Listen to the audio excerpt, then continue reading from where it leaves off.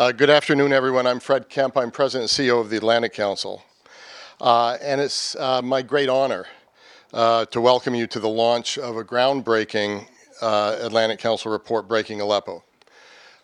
This is groundbreaking in several respects.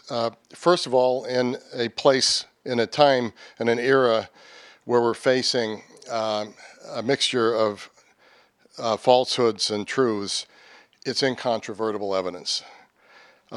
Secondarily, it uses technology and open source work to confirm what we all feared was the case, but as you read through the pages or you look at it online, you'll find it compelling. And then third of all, the sharp analysis underscores it all.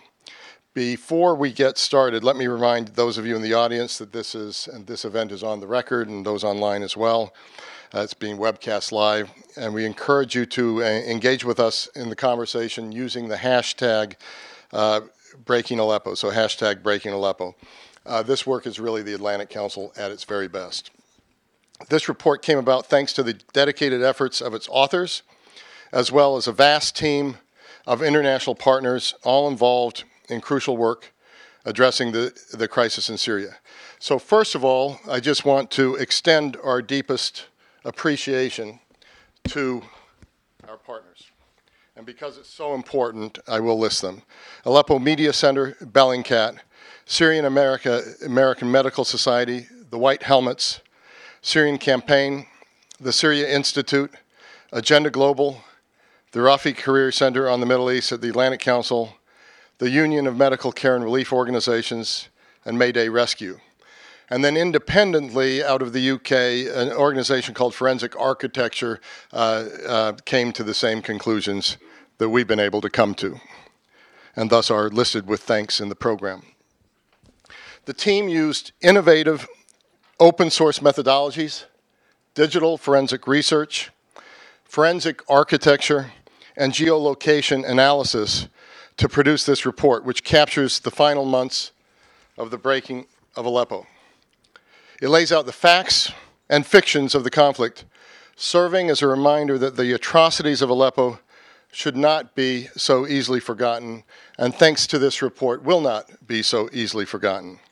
The report exhaustively verifies and chronicles the destruction inflicted upon the city and its inhabitants, the vast majority of whom were non-combatants, during the siege, bombardment, and final assault of the city in the second half of 2016.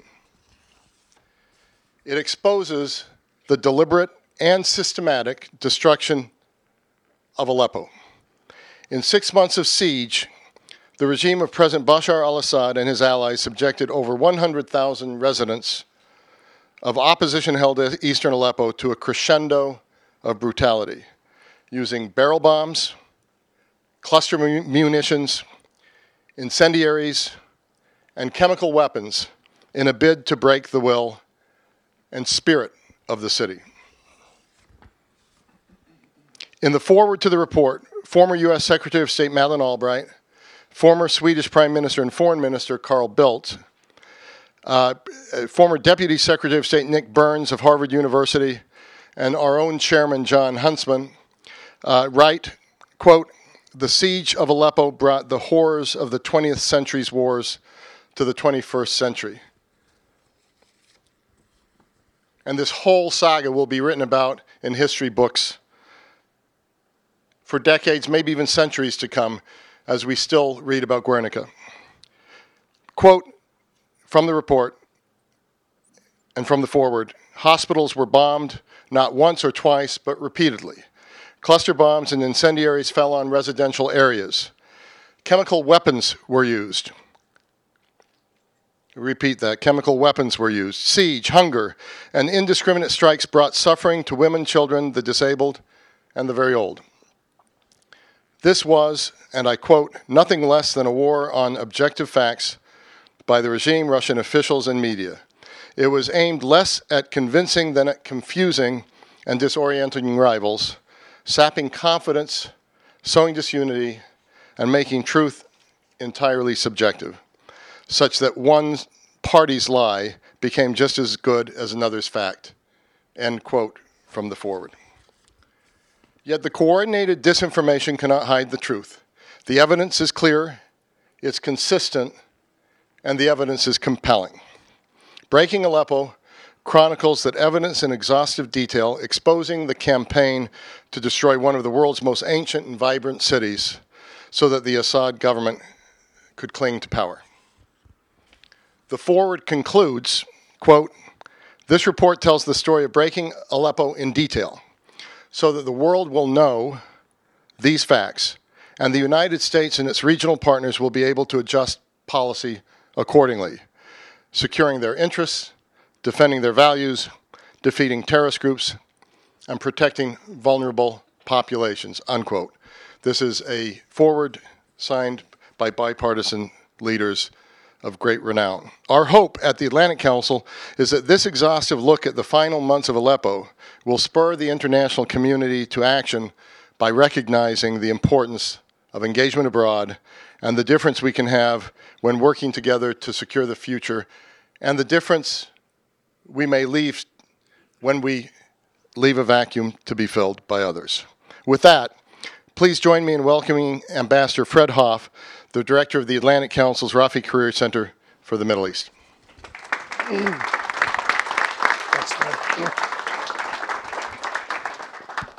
Fred, thank you. Thank you very much, and welcome to one and all for our program this afternoon. Syria's internal conflict has, for several years now, inspired a very concentrated effort on the part of the Hariri Center to make a positive policy impact for the good. My colleagues and I have tried, by offering practical policy alternatives based on sound analysis, to make a difference for the better. The report being issued today was produced by the Atlantic Council's Digital Forensic Research Lab, and it stands as an authoritative account of deliberate criminality and conscious efforts to cover it up. It is also, inevitably, if not intentionally, a testament of the extent to which our efforts to change American policy fell short. Breaking Aleppo is a chronicle of the methods employed by Russia and the Assad regime, with Iran supporting from the wings, to achieve military victory through terror. Terrorism is the deliberate targeting of civilians with acts of violence and intimidation for political ends. No one who reads this report will be left with any doubt about the extent to which Moscow and its clients went to subdue eastern Aleppo by going after civilians. No one who reads this report will have any doubt about the extent to which Moscow and the Assad regime falsified information in a failed attempt to deny what they were doing. Although much of the terror was indiscriminate, some of it, particularly when it came to hospitals, was quite targeted. What Breaking Aleppo does not chronicle is the day-to-day response of the United States to the Russian and regime campaign of civilian terror and mass homicide. Often, following some of the atrocities, were statements of outrage by a United Nations ambassador who had written a masterful book about how just this sort of thing had taken place multiple times in the 20th century without a timely American response. Occasionally, a Secretary of State would pronounce himself shocked and disappointed by the murder and mayhem. Now and then, even a president would comment that this sort of savagery had no place in the 21st century, but that nothing short of invading and occupying Syria could be done to protect Syrian civilians from the horrors being inflicted upon them. When asked recently whether he regarded Russia's President Putin as a killer, a new president replied, quote, "You think our country's so innocent?" Unquote.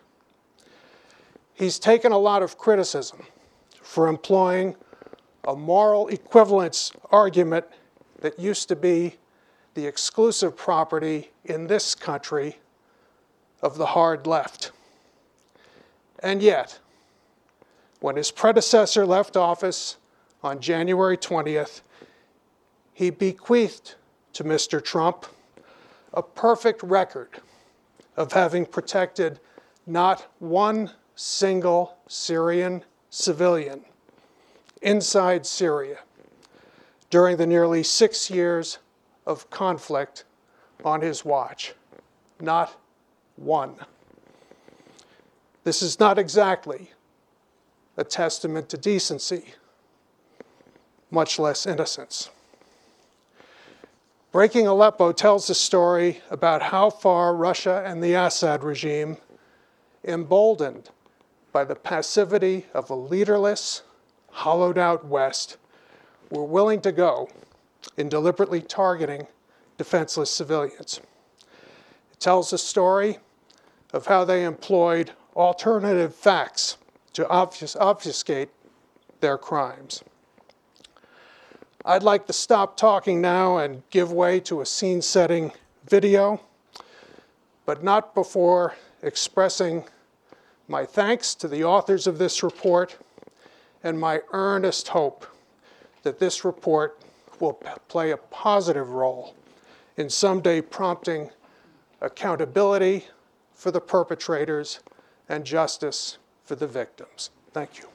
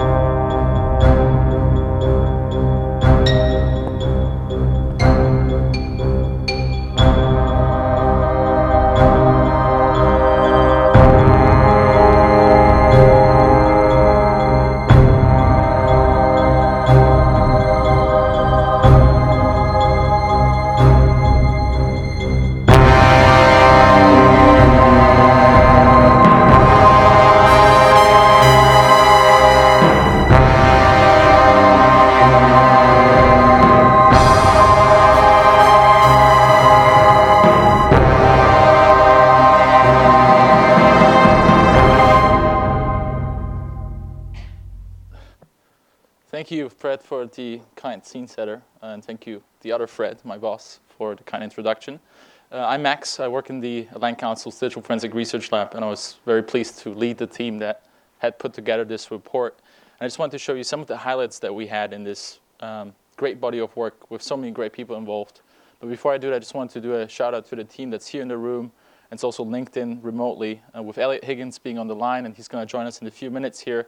But then also Emma Beals being back there, a great friend of the council, as well as Faisal from the Rafik Hariri Center, and so many more that have contributed to that, including also groups and partners from all over the world, people in Aleppo that were risking their lives to try to extract some more recent information about the situation going on there, people who have contributed voluntarily hours and nights to bring this great body of work to the public today.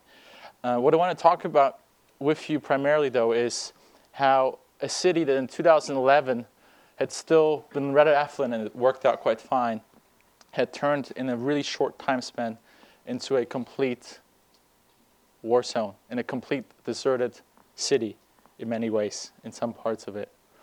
And what we decided to do at the Atlantic Council is that because so many people were talking about this conflict, for the first time we've witnessed a conflict that is so talked about from every corner, from every street that we see, from every possible house or rooftop? What if we could listen to all the voices in Aleppo talking about what the people are witnessing on the ground? What if we could verify which one of these accounts are accurate and which one of them are not? The challenge with observing Aleppo for many has been that there's a lot of messages coming out, but not all of those messages are genuine. Some of these messages are fake.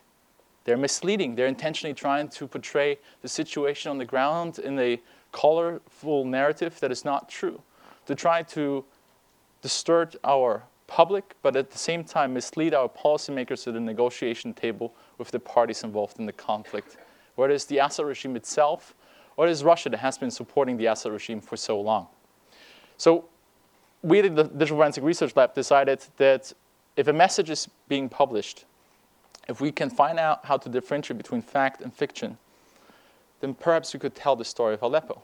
And the way we did it is that we realized that every single time someone sends a message out, they'll leave a digital breadcrumb behind. A digital breadcrumb that has a lot of information in it. And that information that is in a single digital breadcrumb left behind by the public, we can use to compare it to what other people are saying.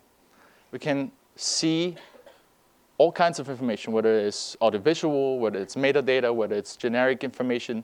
And on top of that, when an individual posts, such as this civilian here on vacation, we can also compare it to other messages that are out there. And when we do that, what we find over time is a digital fingerprint. A digital fingerprint that allows us to differentiate between fact and fiction. A digital fingerprint that allows us to put the facts where they belong into reality and keep the misleading alternative facts in the fake component that they belong to. Now, what we decided to do is that on top of us just doing the research ourselves, we want to get as many people involved into this as possible, independent groups, independent groups as well as partners that have been working with us in the past, so that it wouldn't be just a few of us researching and trying to figure out what is happening on the ground, since so many already have done that, but rather we would encourage others to in parallel do their own research. While we were researching this report, in parallel to us, two other great institutions have been working on their own reports. Amnesty International and Human Rights Watch, over the course of the last week, have been producing similar reports that all come to the same conclusions. They come to the conclusion that there has been war crimes committed in Syria. And just today, Human Rights Watch, about an hour and a half ago, stepped in front of a press conference in New York showing how chemical weapons have been used by the Assad regime. Well, just last week, Amnesty has been describing how people were systematically killed in a prison. Now, what we decided to do is that as we are listening to these messages in Aleppo and single out on Aleppo as our key story of Syria, how could we compare what is being said to the information that a lot of us know about? We would look into the city in itself and the territory that was held, and we would step by step try to recreate the events as they unfolded. Whether it was the displacement of civilians, whether it was the intentional siege that was supposed to push people out of the city, yet people still remained. Ceasefires that were misleading to further distort and deceive the public to try to extract it out of the city. Whether it was then attacks that were being used to further attempt to terrorize the population that still remained steadfast for so long. And then, of course, measures that today in the 21st century we would think were left behind in the 20th century. Measures such as hospital attacks, intentional strikes on the only places that seem to be saved for the people of Aleppo. The use of cluster munition, weapons that we for a long time thought were banned and were left behind to the past. The use of incendiary ammunition and chemical weapons. And if we put all of that together and we start mapping out where these incidents happened, using methods that we'll show you in just a second here, we start realizing a pattern. Now, the green area here is the rebel-controlled area, and the red area is the Assad regime-controlled area, a red-gray area. And as we go through time, we realize that the strikes that were occurring, the attacks that were occurring repeatedly happened in the same areas. And these were primarily areas that were clearly not regime-held. An intentional campaign to try to make this remaining territory that was not regime held smaller step by step. A year ago, we were left with this picture. We moved forward by a few months and the socket got smaller, the pocket got smaller, till eventually we were left with just a few weeks ago with no territory under the control of rebels and non-combatants. What we were left with was a tiny pocket from which the people of Aleppo were forced to evacuate. And what we are now left with is a record of a crime against humanity that one would have not thought would still be possible in today's age. Now, as we look into these attacks, every single one of them is a story in itself. Every single person that was on the ground, whether they were posting or not, was witnessing these attacks in their affected neighborhoods. And so what we decided to do is to show you today one of these attacks. It is a specific hospital that has been repeatedly targeted, which underscores that these are not accidental strikes that were happening, and these were intentionally focused campaigns to push the remaining non-combatants and the remaining civilians, the anti-Assad people, out of Aleppo.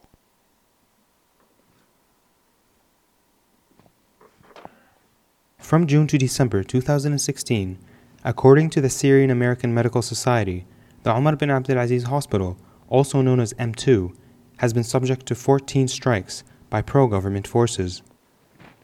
The hospital has been damaged from inside and out. Video clips and still images taken in and around the hospital allow us to reconstruct some of the consequences of these strikes. Each photograph captures only a small part of the building, but composing and cross-referencing them allows us to reconstruct the architecture of the building and locate the images of the bombing. We locate the photographs with the model. The model then becomes the medium through which we can navigate between the different images and videos of the incidents. There are a number of CCTV cameras in the hospital that are continuously on, capturing every strike. We locate each camera and its orientation in the building.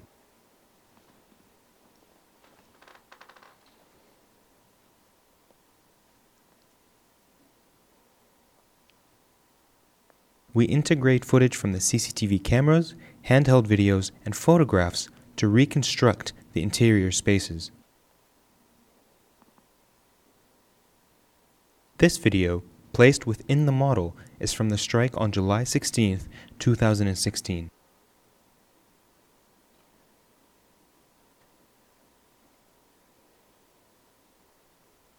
Locating each video clip in space provides a tangible link between them, verifying their place and constructing their relation to each other. We follow the civilians as they move through the targeted building. On the ground floor, there are 4 CCTV cameras, and each captures the consequence of the strikes.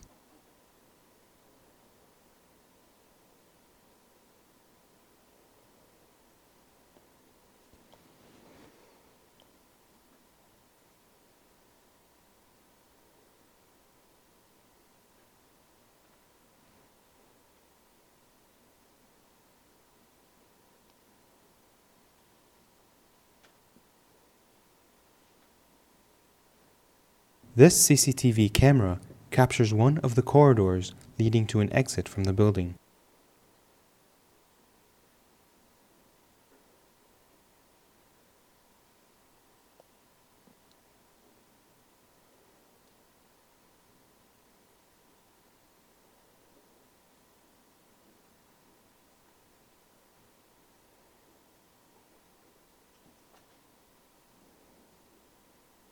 This video of medical staff transporting a wounded person to an ambulance provides an essential link between inside and outside. As they load the wounded person into an ambulance, we can see the disposition of buildings outside, a fact that helps us verify the location of the building.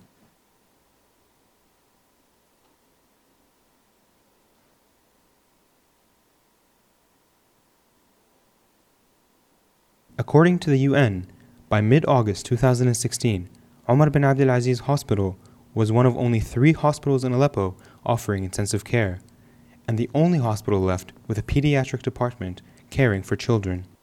2016 was the most dangerous year for health workers in Syria. 14 strikes targeted Omar bin Abdulaziz M2 hospital in a span of 6 months.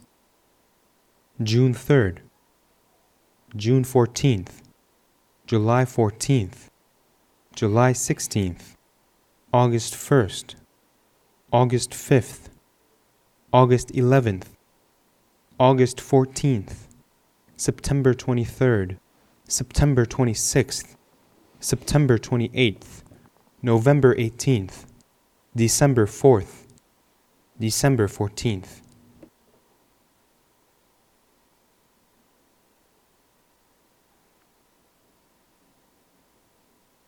As we're zooming out of this tragic specific case in Aleppo, in this hospital, we also have to understand that there's several of those cases throughout the entire city where the attacks don't seem to only appear once by coincidence, but a repeated pattern, an intentional effort to destroy these last safe havens for the civilians. In this specific case, we were very pleased to be able to work, actually invite forensic architecture, a forensic research team in London to independently come to the same conclusions as us in the case of this hospital, which underscores the power of open source and digital forensic research. If we just pay close enough attention to the conflicts around the world using these tools, whether it is an ordinary civilian or an entire research team, we can find out more what is happening and this differentiate between fact and fiction on the ground. We're now going to transfer to a panel discussion with Karen Young. I think it's going to take a minute or two, but thank you very much. Thanks.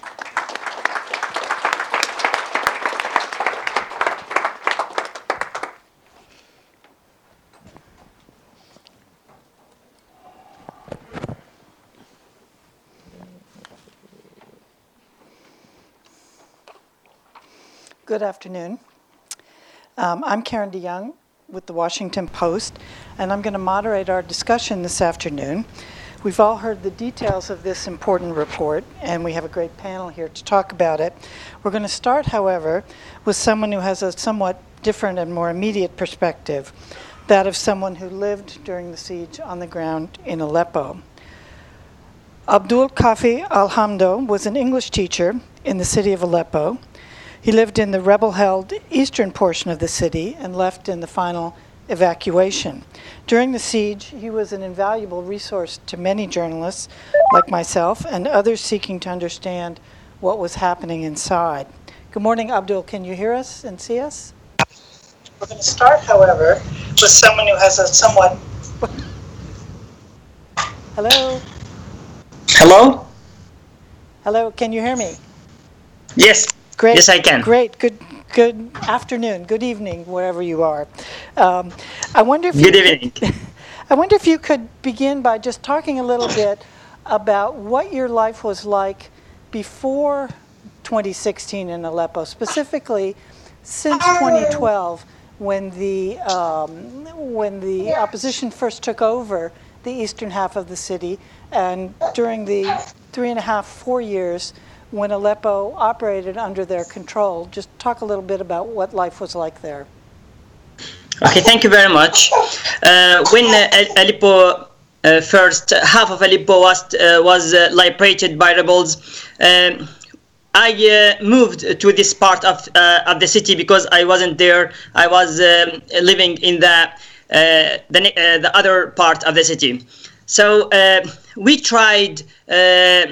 Under these conditions, under these horrible conditions of bombing, of horror, to make life, to make a new life for the people. For me, I was a teacher, so I tried to teach the children, to teach the students the meaning of freedom and how can we have our freedom.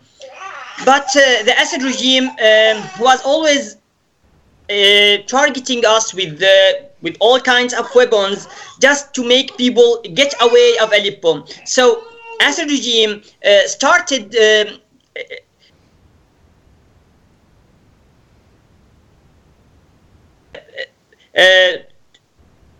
2012. So people moved out of the city gradually. First of all, it was populated by 1.7 million people, this part of the city. But in November 2013, there was the pearl bombs attack, as we call it. So most of the people moved away of the city. Nevertheless, a lot of people preferred to stay. For me, I was single. Just all my dream is to teach children. But after that, when I got married, I have more responsibility about my family. Nevertheless, the only clear thing in Aleppo was horror. So when every time I go out of the home, I should say goodbye to my wife, because I might not see her again. So when I come back again, so this is a new life. All the Aleppo people there have this kind of experience. But nevertheless, everywhere you go, you see the pain, you see that people are suffering. But nevertheless, they insist to stay. They want to resist, because people know it's a siege, a horrific siege. For me and my friends know that Aleppo will be under siege one day, because we see the way that the regime is targeting and shelling the areas that he wants to control. So we know that it would be besieged one day.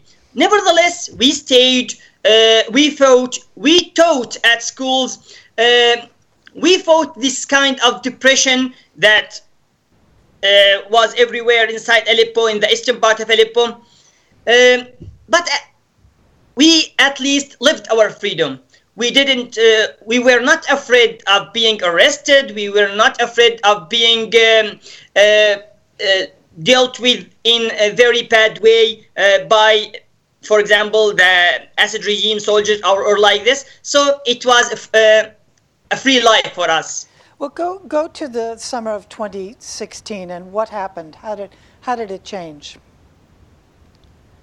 Okay, we always divide, the life inside Aleppo into many parts. So the first 4 years, they were another part, and the last 6 months is another part, and last week is something different. So the last 6 months equals the 4 years of horror, and the last week equals the previous period. Because when you are under siege, it's different from being open to the world. So when you are under siege, this means that you have many phases of death, many ways to death, by hunger, by lack of medicine, by horror in general, by bombs. So when we were under siege, and we know this, we tried to have some food, some water to keep us alive for a long period.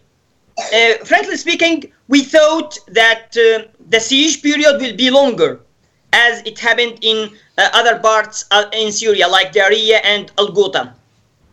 But the regime didn't want this, and he wanted to finish this as soon as possible, maybe because Russia wants this, frankly speaking. So they started a very offensive attacks, heavy attacks on us by bombs, by shelling, by all kinds of weapons. Just imagine that when you see bunker buster rockets, cluster bombs, chlorine attacks, burning bombs, all these in one day in very small area. So you know that we are in a Holocaust. It was a Holocaust of Aleppo. People there are sentenced to death, not to life at all. But frankly speaking, we were shocked by the reaction of the governments, of course, towards us. Of course, United Nations was apart with Assad, who helped Assad to finally displace us from Aleppo. In many ways, they helped Assad.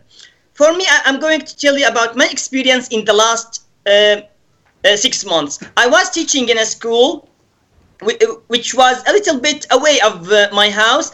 I stopped going there because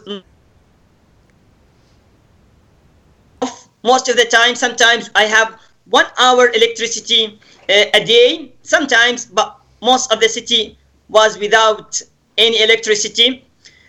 So we started suffering from the lack of food and medicine. For example, I'm going to tell you about my wife got sick one day, and I tried hard to have paracetamol for her, and I couldn't. My daughter was 6 months those days, and she wants food, and I didn't. The only food that she had from her mother, but when her mother got sick, now no milk from her mother and no any kind of food. Just my daughter was crying all the time. I finally have some ways to feed her, but they were not sufficient. Even my wife suffered a lot because of her sickness, but finally she got better. So, and beside this, the horror, every time you can't sleep 2 continuous hours. You have to wake up every half. So, if there are no bombs, so this is unusual. Was inside Aleppo. If you hear about people died not by bombs, this is not usual. The usual that people die by bombs. Can you talk about? Yes. Can you take us to the evacuation and just talk about your own experience, how you got out of there, and what your situation is now? Okay, the last week of our siege was horrible. I see people lying on the ground, just asking for help, and no one can go to the streets to help them. Then the building beside my house exactly was collapsed, and I could hear people under the rubble asking help, but no vehicles to help them. They died in peace there. So then the decision of evacuation came. We were sentenced to be displaced of our homeland. Of course, it's not a favor. It's a kind of punishment for us because being away of. But the evacuation was another horrible story. I was one day waiting the buses to come when I saw people who went before me rushing back.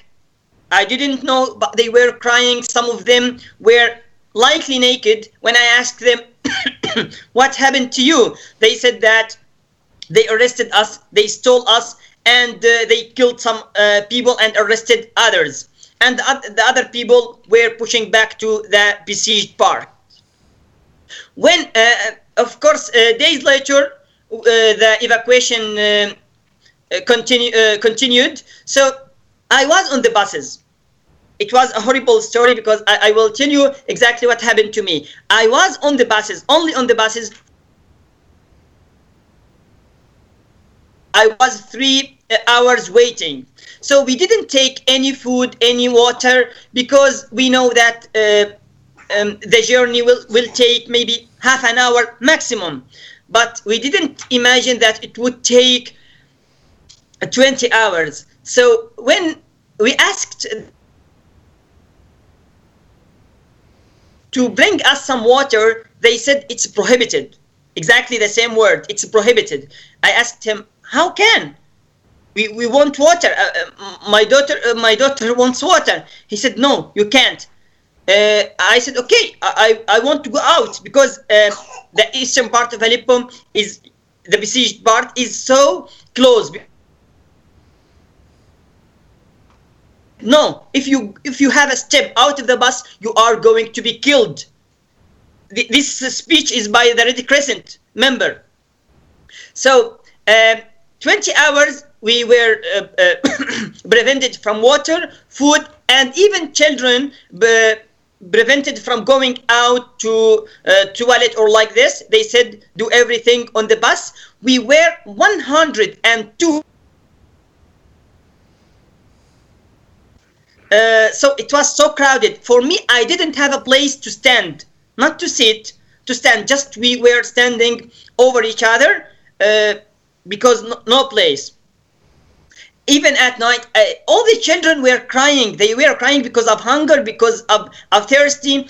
And always the Red Crescent members say, please make your children silent because of your safety, or they are going to face a horrible, or you are going to face a horrible result.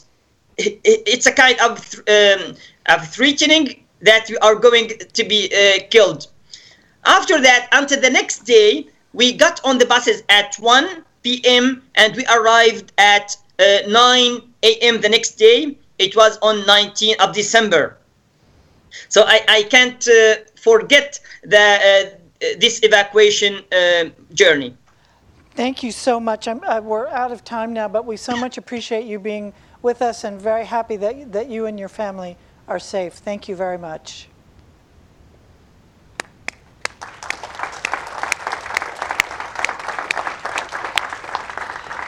Now I'd like our panel to come up and we will introduce them. Let me get out of the way. I think you have your names on your...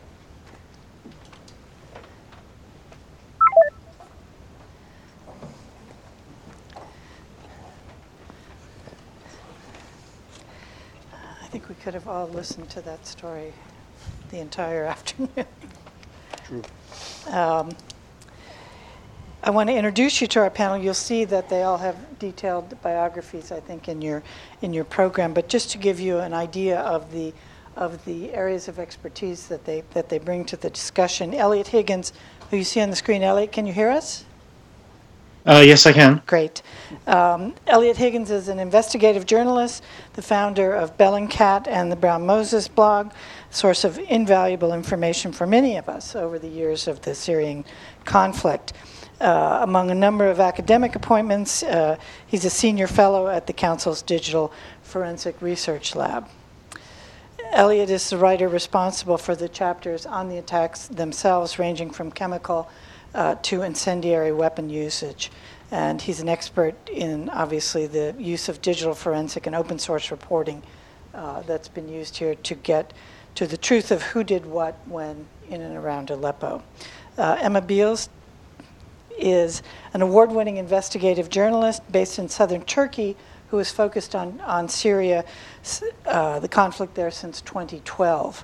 Her particular focus has been on humanitarian aid during sieges, civilians, and why the international community has failed to protect them.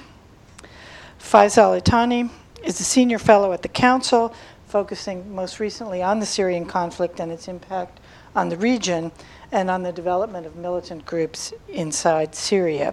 And he wrote the report's conclusion and much of its foreword. Dr. Lina Murad is a physician, a board member of the Syrian American Medical Society, which, as you know, works with doctors inside besieged areas on how to function with limited resources and provides training for them. She's been inside Syria a number of times on medical relief and training missions. I want to start with you to talk a little bit about the hospital attacks, the kinds of things that we just saw, and talk about how the society works, how you get supplies in when there are no supplies getting in, what kind of people are you training, are you dealing with people with no expertise, with some expertise, and what have you learned about how to operate in this kind of situation? Right. You know that this conflict has been going on for over 5 years. So at the beginning, we're dealing with a set number of people, We trained at the beginning the physician, and then we relied on them to train. We call train the trainers. Later on, we realized that we had to expand, because of the destruction that was going on. So we started training anybody who's willing to work. Majority of the physician left. They either left to find another job, or they were killed or displaced. So we had to work with different level of expertise. So we have medical students, for instance, putting lines for us. We rely mostly on either going to Turkey or going inside Syria and training them, or we did telemedicine.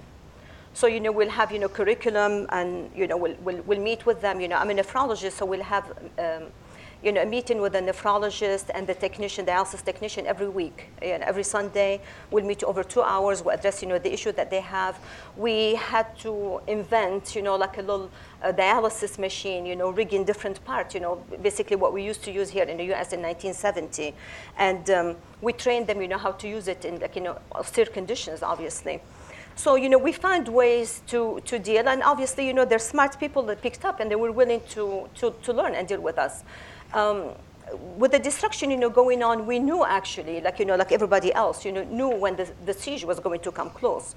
The regime used this, in Madaya, in Daraya, they start, with the siege, then the starvation, then the bombing, and then they displace, the people. So, for instance, in Aleppo, when this was going to happen, we knew starting in February 2016 that the area is going to be under siege.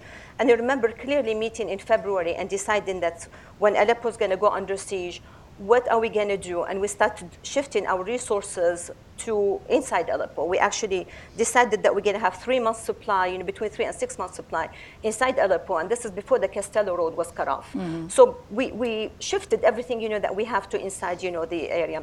The majority of the supply went to M10, which is the Sahur hospital. Unfortunately, when the siege started, they could not distribute, all the supplies to all the areas, so we had one focal point, but it fell short. Can I get Elliot? We'll have you over there. Just talk a little bit about your work. I've been familiar with your work for a long time, but talk a little bit about your work and about this project and the importance of documenting in a systemic way what happened.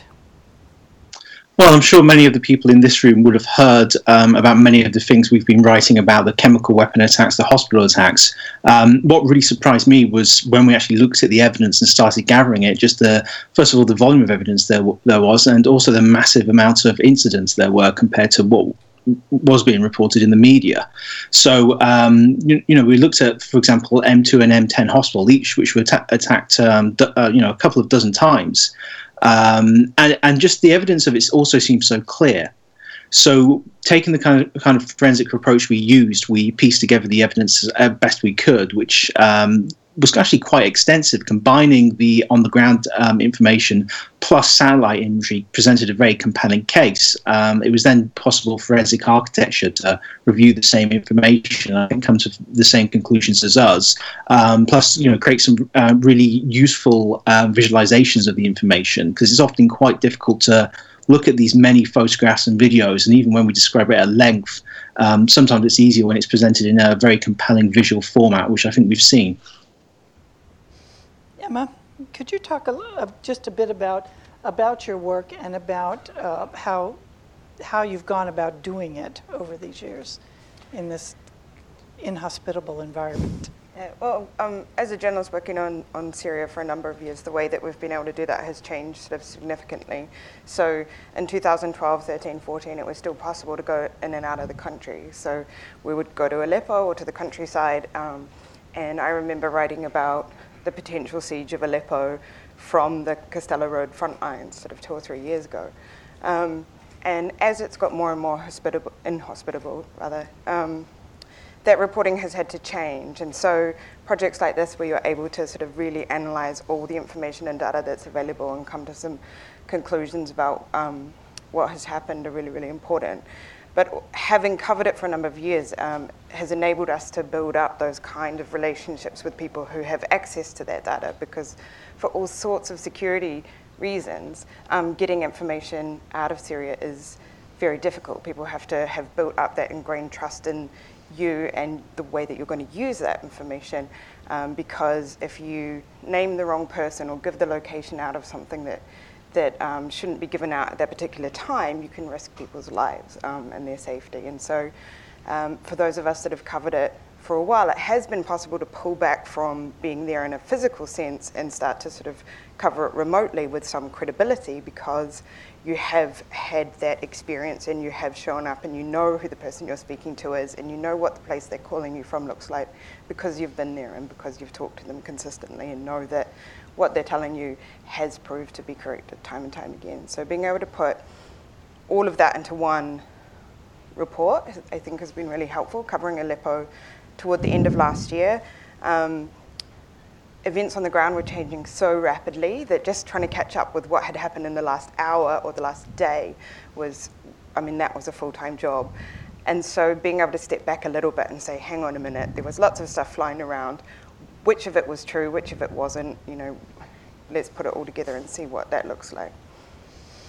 Faisal, could you talk a little bit about your work on this project and more generally about the sort of regional reaction to Aleppo? Obviously, I'm not a journalist. I deal with it more from a policy angle from here in Washington. What I've tried to do as I've worked on Syria is try to translate local developments into insights that make sense here in the Washington policy context, and hopefully inform policy in a useful way. I've been a bit fortunate, I think, in the fact that I'm from there and am physically here, but I have to admit, as an honest analyst, I struggle with the knowledge problem as well, and the information problem. It's difficult enough as is without all this obfuscation and the lies and the manipulation. But with those, and I think this is actually personally what struck me hardest about the project that we were working on and the findings, is this new sort of post-truth phase of international relations, even about something as high profile and as important as this. I find it terrifying on a level, on the policy level, and even on a sort of philosophical level as a researcher. That's why I find these tools that we were using so compelling, the digital forensic research, because it's sort of an outsourcing and democratization of a way of pushing back with tools that are available to really anybody with minimal training. We're going to need them more than ever now, because this Aleppo siege happened, and the collapse, when I think we're at a turning point in the war, where the idea of a militarized revolution overthrowing the regime is done for now. And also we have a new administration in Washington, which is just as dramatic a change, and we're still figuring that out. So I think these tools are more useful than ever. I want to both Emma and Elliot, and this is kind of a parochial question. For somebody like me, I'm sitting here trying to write about what's happening thousands of miles away. Obviously, we have people on the ground, but as you said, Emma, it's been some time before people have actually been inside Syria. But I am familiar with the difficulties of trying to figure out basic truth. As both of you said, we've got information just pouring out from all sides, not only from people on the ground. We have, there were text message groups where, for those of us who were on them, it was just, few 10-minute spans went by 24 hours a day without messages being pushed out. There were photographs, videos, audio tapes, government statements.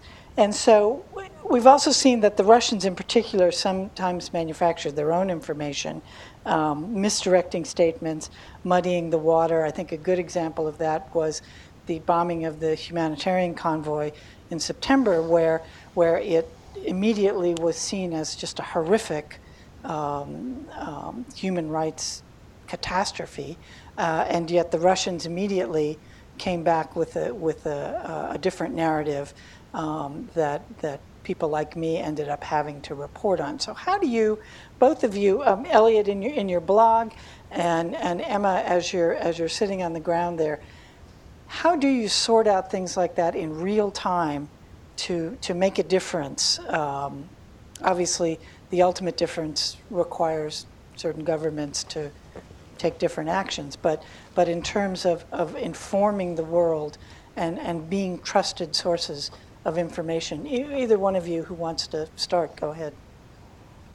So I'll give an example we've used in the report. M10 Hospital, that was quite an interesting case because there we had Russia, the Russian Ministry of Defense, presenting satellite imagery that they claimed showed that reports that the hospital was bombed was untrue, that footage and images that were published online were fakes or from elsewhere. So what we were able to do there as part of our research is first we look at all the possible sources of information that could have posted something and gathered the videos and photographs and statements from various people sharing stuff online. So, for example, we had groups like the Aleppo Media Center sharing information. We had various activist groups who were sending us video footage. But then the next key part is verifying that. So what we try and do is look at all these videos and photographs and actually figure out where they are in the physical space around the area affected. And that allows us to figure out which ones are actually part of the same incident and which ones are actually from other incidents. So in the case of M10, the vast majority of things we found were from the actual attacks. We also discovered that it wasn't only bombed one time, but it was bombed 3 separate times in a week. And that gave us something very useful, which was before and after photographs of the attack. So there's one image that for me was very strong, was the crater on the east side of the hospital after the October 1st attack. It was fairly large, but 2 days later there was another attack which created an even larger crater, damaging the main building. Now that was useful because it actually showed to us that this attack occurred in a time frame. We also had CCTV security camera footage from the actual hospital itself showing the moment of the attack, clearly showing damage, and satellite imagery as well showing the crater appearing and damage to the surrounding area. So by combining all those pieces of information, we could confirm that this incident did take place and evidence the exact damage that was done, and also show that the Russian Ministry of Defense presented information that was completely untrue. Emma? Well, I think you touched on something interesting, and this notion that journalists who were covering the fall of Aleppo in real time were just pushing out whatever they were being told simply isn't true. I mean, we were having constant conversations amongst ourselves about, what do you think of this sort of rumor that's coming out? Does it pass the sort of sniff test to you? And most of it was within the realms of possibility. It was imaginable that these things were happening, and some of them had proof. The bombings had a lot of video evidence, and some of them, nothing seemed to be coming out about them, and we were sort of saying to ourselves, well, can we report that or not, and can we source it? And in that constantly moving situation, that was very difficult.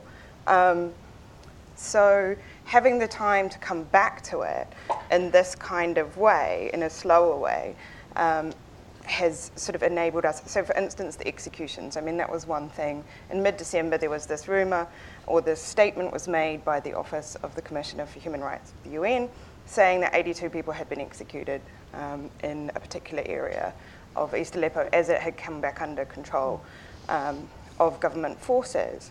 And at the time, there was no discernible evidence to suggest that this had, in fact, happened. All we had was the statement of this person. So journalists all took their own view on whether to print that at the time, but going back to it now, we were able to go back to the Office of the Commissioner for Human Rights, and they had been able to stand up and they stood by the statement that they had made. And we were also able to go through other sources as well, 3, 4, 5 sources, and start to pull together photos and names and talk to the family members of these people and really understand what had happened and say, well, actually, this does seem to have happened and we can prove it in all of these different ways. And that's where having the time and the resource to sort of pull back from that constant sort of very quick news cycle is really, really helpful. Yeah, I just want to say one thing, about, when the hospital gets targeted, like in M10, it's a different reporting, like the first time, for instance, the top floor collapsed, okay? And there's a report, obviously, that, the hospital was targeted, yet we moved to the OR, to the basement, and we continue the work. So there would be a report, saying that the hospital has been targeted, and then, they said, oh, we continue to do our work, and they said, oh, well, you're lying in here. But we're not lying, And then there's a report in M2 also that, Dr. Farida, who was the only OBGYN left, she had an interview and she said, she will be up in the room, and then all of a sudden she's doing a delivery, and then the ceiling would collapse on her, and the AC, came out of the room, and she has to finish her delivery. Then they moved, again to the basement, they moved women from like the porch, we call it like veranda, to the inside, and and they're constantly shifting patients, So, here came in, it's like, well, you're lying. The hospital is operational, yet it's been targeted. So, I mean, the two were happening at the same time. I want to ask one policy question, and then we'll go to your questions. Faisal, in the report, I think it's in the foreword, it says that a credible ceasefire does not require occupying the country or engaging in nation building. What it does require is the imposition of costs on violators, in this case the regime, Russia and Iran, whether through direct kinetic action, robust support for local allies on the ground, or any other effective measures in the policy toolkit. Breaking Aleppo did not end the war or serious challenges to U.S. interests. And you say that the United States is now in a weakened position and that making Assad and Iran pay may require some kind of kinetic action. And yet we have an administration now that really, I think, has made very clear that the outcome of the Syrian war does not concern it very much, that it feels like it has bigger fish to fry, and that unlike the Obama administration, for all of its faults, was saying that the war against the Islamic State would not be won until the Syrian war was settled. You have an administration that does not believe that, and does not believe that aiding the opposition in any way is really worth its time or money. So what will happen if the administration just drops out of the Syrian conflict? Would you expect other countries in the region to take it up? Would you expect them to feel like the restraints that the United States has imposed on their activities don't exist anymore? What's the likely scenario? Well, I want to nitpick a bit at the beginning. The premise was not that it was about punishing or making Iran and Assad pay. The issue was about freezing a conflict along certain ceasefire lines and imposing costs on whoever violates it. Thus far, the main violator of ceasefires has been specifically, not on the level of a coalition, specifically the Assad regime. Now, whether or not the foreign powers have had to maneuver around that, support him sometimes, withdraw or modulate their support for him at other times, is a different story. But I think the driving factor here, the problem here, is that one of the main belligerents in the conflict thinks that they can still make military gains and translate them into political gains, and they're not wrong. So as long as that equation applies, there isn't going to be a ceasefire or a settlement. And whether or not that's necessary or not brings us to your next question about the administration and what it seeks to accomplish. I personally don't think you can solve one of the compartmentalized problems in Syria, which is the ISIS problem, without stabilizing the country somewhat, at least the major levels of violence, at least deciding what the rough parameters of territorial control are and things of that sort. I think within the administration itself, it also depends on who you're speaking about, because there are persons within the administration who actually think that the Iran problem, the Assad problem, the ISIS problem are all connected in some way or another. Maybe not by the same rationale the Obama administration pitched, but by their own security rationale. And then you have others who see ISIS as a problem that actually should be handled with or in partnership with the Assad regime. That argument has its supporters. I understand why some people embrace it, but I think the way this war has been fought shows that that a regime, a unitary actor regime that we think can help liberate and stabilize this territory, I don't think that option exists. It's not that I don't think it's just or not just, taking aside the moral equation. I don't think it's possible. And I think they'll find that out soon enough, honestly. They'll try to do what they want to do in Raqqa and take a city, but we're going to be exactly where we are still in terms of the jihadi threat, even if it isn't ISIS as we now formulate it as a controller of cities and a caliphate, etc. Questions? If you would raise your hand, and someone will bring you a microphone, and identify yourself and your affiliation. Don't be shy.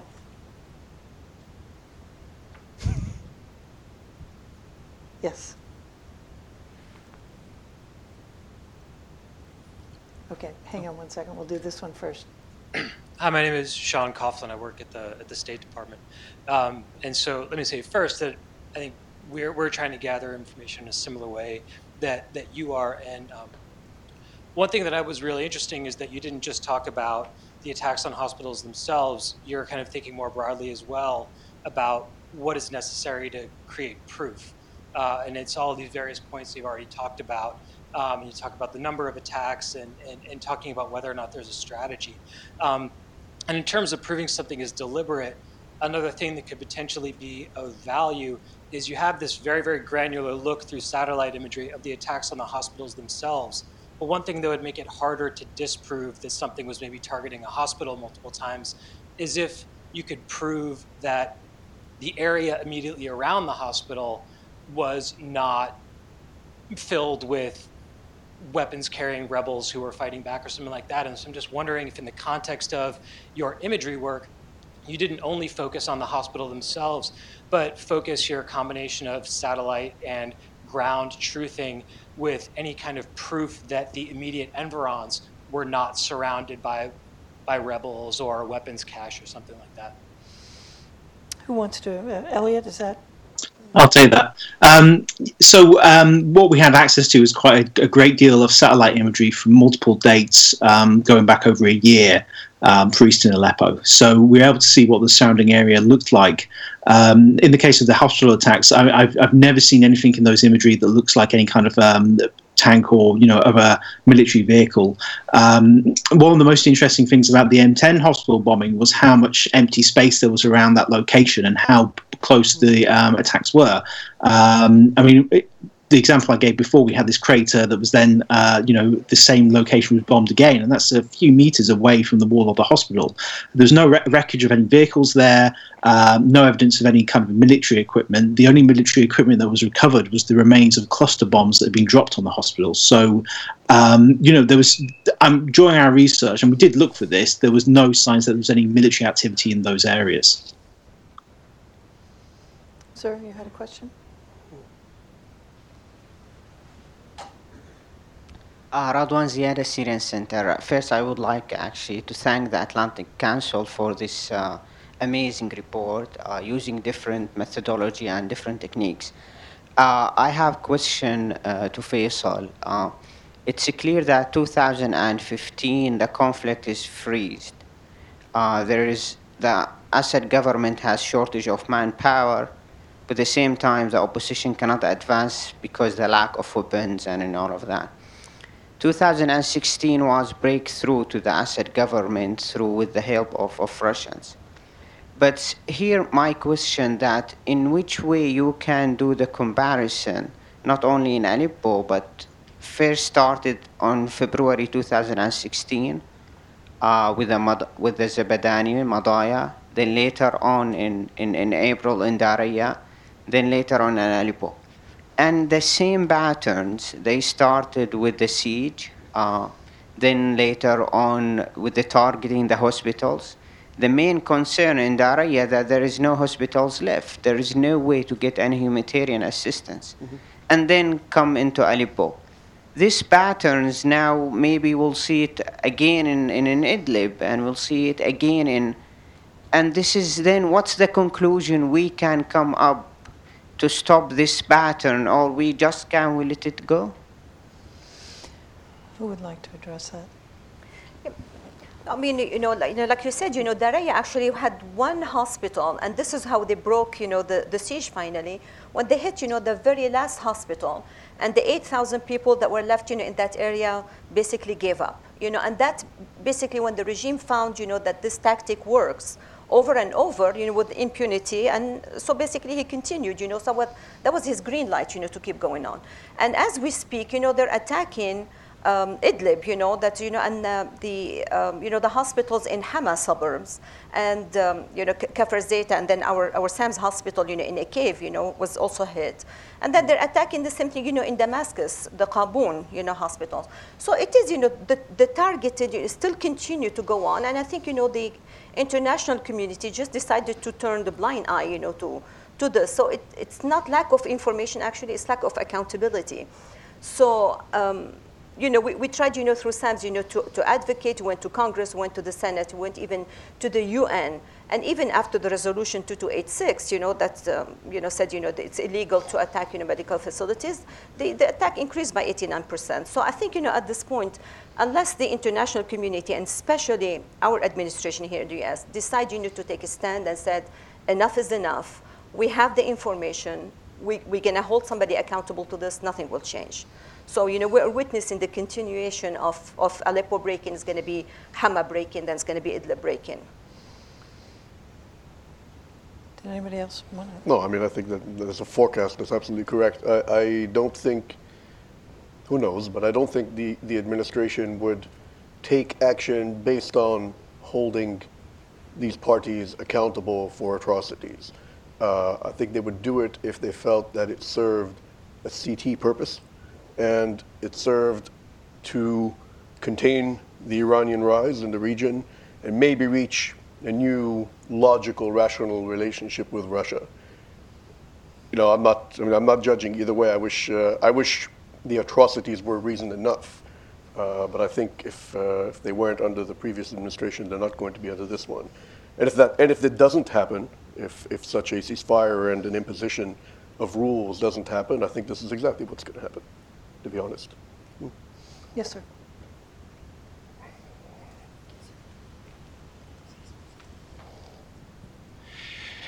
Alexander Kravitz from Insight Iraq. It's gripping, the ambassador's comments, introductory comments, Ambassador Hoff's. I mean, they were gripping, and everything that you've said. I say this respectfully, but I'm shocked that it's almost a bunch of kids that have released this report. I mean, and picking up. Well, I mean, we won't compare. But to pick up on the last question and the last two answers. So the administration or the UN is not going to hold anybody accountable. So I'm thinking it might take a bunch of kids again to attempt to hold people accountable. And so the question is, are you working to build a human rights case? I'm thinking here of it's a totally different situation, but Amal Clooney with a Yazidi survivor. I mean, are you providing this information to to human rights lawyers that can build a case that at least over time eventually might get somewhere? Thank you. Emma, do you know anything about? I could answer that one if need be. Okay. Yeah, so through the work we've been doing, we have been working with various international organisations who are very interested in using both specific material that we've been collecting and this kind of investigative methodology more broadly.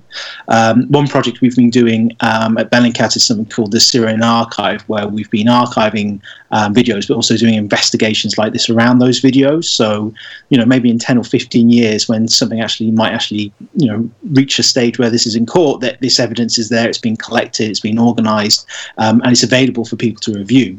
But there is certainly a growing interest, and I've experienced this personally, among international organisations in using this material for prosecutions. And I think we'll soon see in the future this kind of stuff being used in prosecutions. Other questions? Yes, sir. Thank you. Mohammed Ghanem with the Syrian American Council. I have a question for the Atlantic Council at large. Incredible effort. Thank you so much. How are you planning to share the findings of the report with different U.S. agencies and with U.S. Congress? Thanks. Faisal? I'm actually going to defer to the people who masterminded the report, and I've got my own tactics. But I have to answer that. There's a pretty big social media campaign currently ongoing. Apparently, as we just learned, we've reached some close to 65 million impressions on Twitter with this report, which is our attempt to try to get the public involved in it. But equally, we are obviously going to spend quite some time on Capitol Hill talking to both sides of the aisle to spread this report as much as we can. And then, of course, on Sunday this week, some of the forward co-authors, including Secretary Albright, are all going to be at the Munich Security Conference, where global leaders will dissent at a very defining moment for the transatlantic community, and we will have a official Europe lounge there at the security conference. And that scratches the surface. In general, what we do is results orientation here. So when something like this comes out, we try to figure out whatever we can do to make it useful and material that can shape things. We also hear with Senator Murphy and Senator Portman launched their new initiative, $160 million initiative on Capitol Hill to take on sort of counter-propaganda initiative, if you will. And we see this satisfying a lot of different aims for the Atlantic Council. We care desperately about what happens in Syria and the Middle East. We care very much about responding to truthful situations, and then we want to combine where we can to make sure that we're getting our facts straight, and then who can we work with to follow up on this in the most useful way possible. So everything Max said is right, but then if parts of the Hill want us to do hearings, want us to come up there to brief in more detail, as you can imagine, the work that Elliot and others have done also has granularity to it that you can't even put in this. It's so granular, and so we think that there are multiple ways we can engage. I have a question, which is, Lena, you mentioned what's going on in Idlib and other places. For me, as somebody who has paid pretty close attention to all this stuff from the outside, I think this report is enormously valuable. It documents things that we were not sure could be documented before. It puts things on the record in an indisputable way. But it's not as if the world didn't know that horrible things were happening in Aleppo. It's not as if the bombing of hospitals, the killing of civilians, all the horrible things that are documented here. It's not as if people didn't know, and yet there was an inability to do anything about it. And now we see it happening other places, and I agree with you. I think it's starting to happen more in Aleppo, and you even see this week the United States bombing in Idlib. The United States bombing in Idlib, because what you've done is you've concentrated some real terrorists there. That gives those who are of a mind to even more of an excuse in their minds. So how do you stop this? You've had the way the United Nations is structured. You had ceasefire resolutions, humanitarian resolutions vetoed. You have governments around the world that are not willing, and I don't think that's changed any, to be active on the ground there. What do you do, each of you? How do you going forward? I think we all have our different philosophies about it. I personally, I don't think anything important or significant will happen without the United States being involved. I don't have faith in the capabilities and commitments of the local actors to get this right, even if they wanted to. And as I'm watching how things... You mean the countries in the region? Any of our own. But I do think the U.S., just like Russia came in, and Russia did actually turn the tide of the war, but it didn't do that solely by coming and bombing the opposition.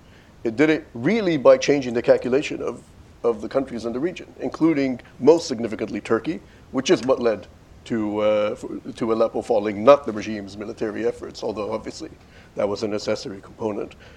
The United States is much more well-resourced and more powerful and more sophisticated as a military actor and an intelligence actor, and diplomatically, would have profound effect on the calculations of the countries operating there. And it doesn't have to do everything, but if it's not there, I don't think that shift will take place.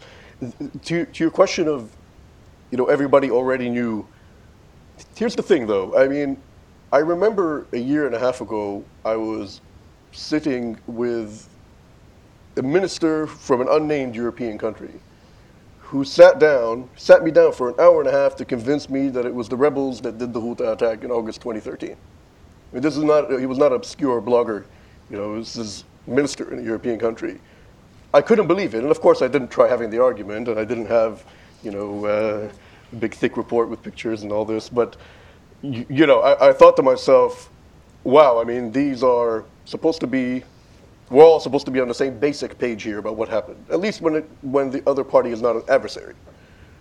But this, misinformation, post-truth attacks has actually led to that level of dissent and confusion and mutual suspicion that we can't get anything done.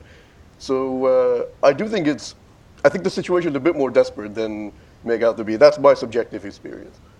I think in addition, what was helpful here and what I wanted to put into it was contextualizing some of the things that were happening within broader themes. So we've seen lots of reports from all sorts of organizations about specific kinds of attacks on hospitals or chemical weapons or what's happening in the prisons, but pulling them all together and showing the way that they all worked together in the example of Aleppo, which for the most part was reported as if it was happening in a vacuum, as if the siege of Aleppo and what happened after that was this one isolated incident within the context of a bigger war. And pulling out things like the siege and how many sieges are happening across the country and the ways those are being used to meet certain objectives helps people who want to look at this and then draw conclusions about what might be a good way to protect the civilians that are living in those areas as they go forward. And same with the executions and the arrests and so forth, because there are areas that are coming back under the government control from these besieged sort of situations as we go along. And if you can look at the way that those things all happen together in one city and apply it and think, well, that might happen in the next, then hopefully people can start to make arrangements to try to prevent some of those things that happen at the end of this process that we've managed to lay out in this report. Well, talk a little bit about Idlib and what's happening there now and what you see happening and what can be done to not have a repeat. Well, I'm slightly confused about what's going to happen in Idlib, and I think a lot of people are. I mean, I think we've all been watching areas around Syria be evacuated, as they call it, into Idlib, and the people that are going there, some of them are militants, of course, and some of them are civilians who are, for whatever reason, wanting to avoid arrest because they were a doctor or they were an activist or a teacher or some other sort of profession that is got them onto an arrest list, or that they just didn't want to fight in the Syrian army. And so they're all sort of accumulating in Idlib. So you have two conflicting problems there. One is obviously a CT problem because you have sort of the residual Assam issue, which is increasing. And then but you also have women and children and families, some of whom were there before and some of whom have been moved through, ostensibly a humanitarian-ish process.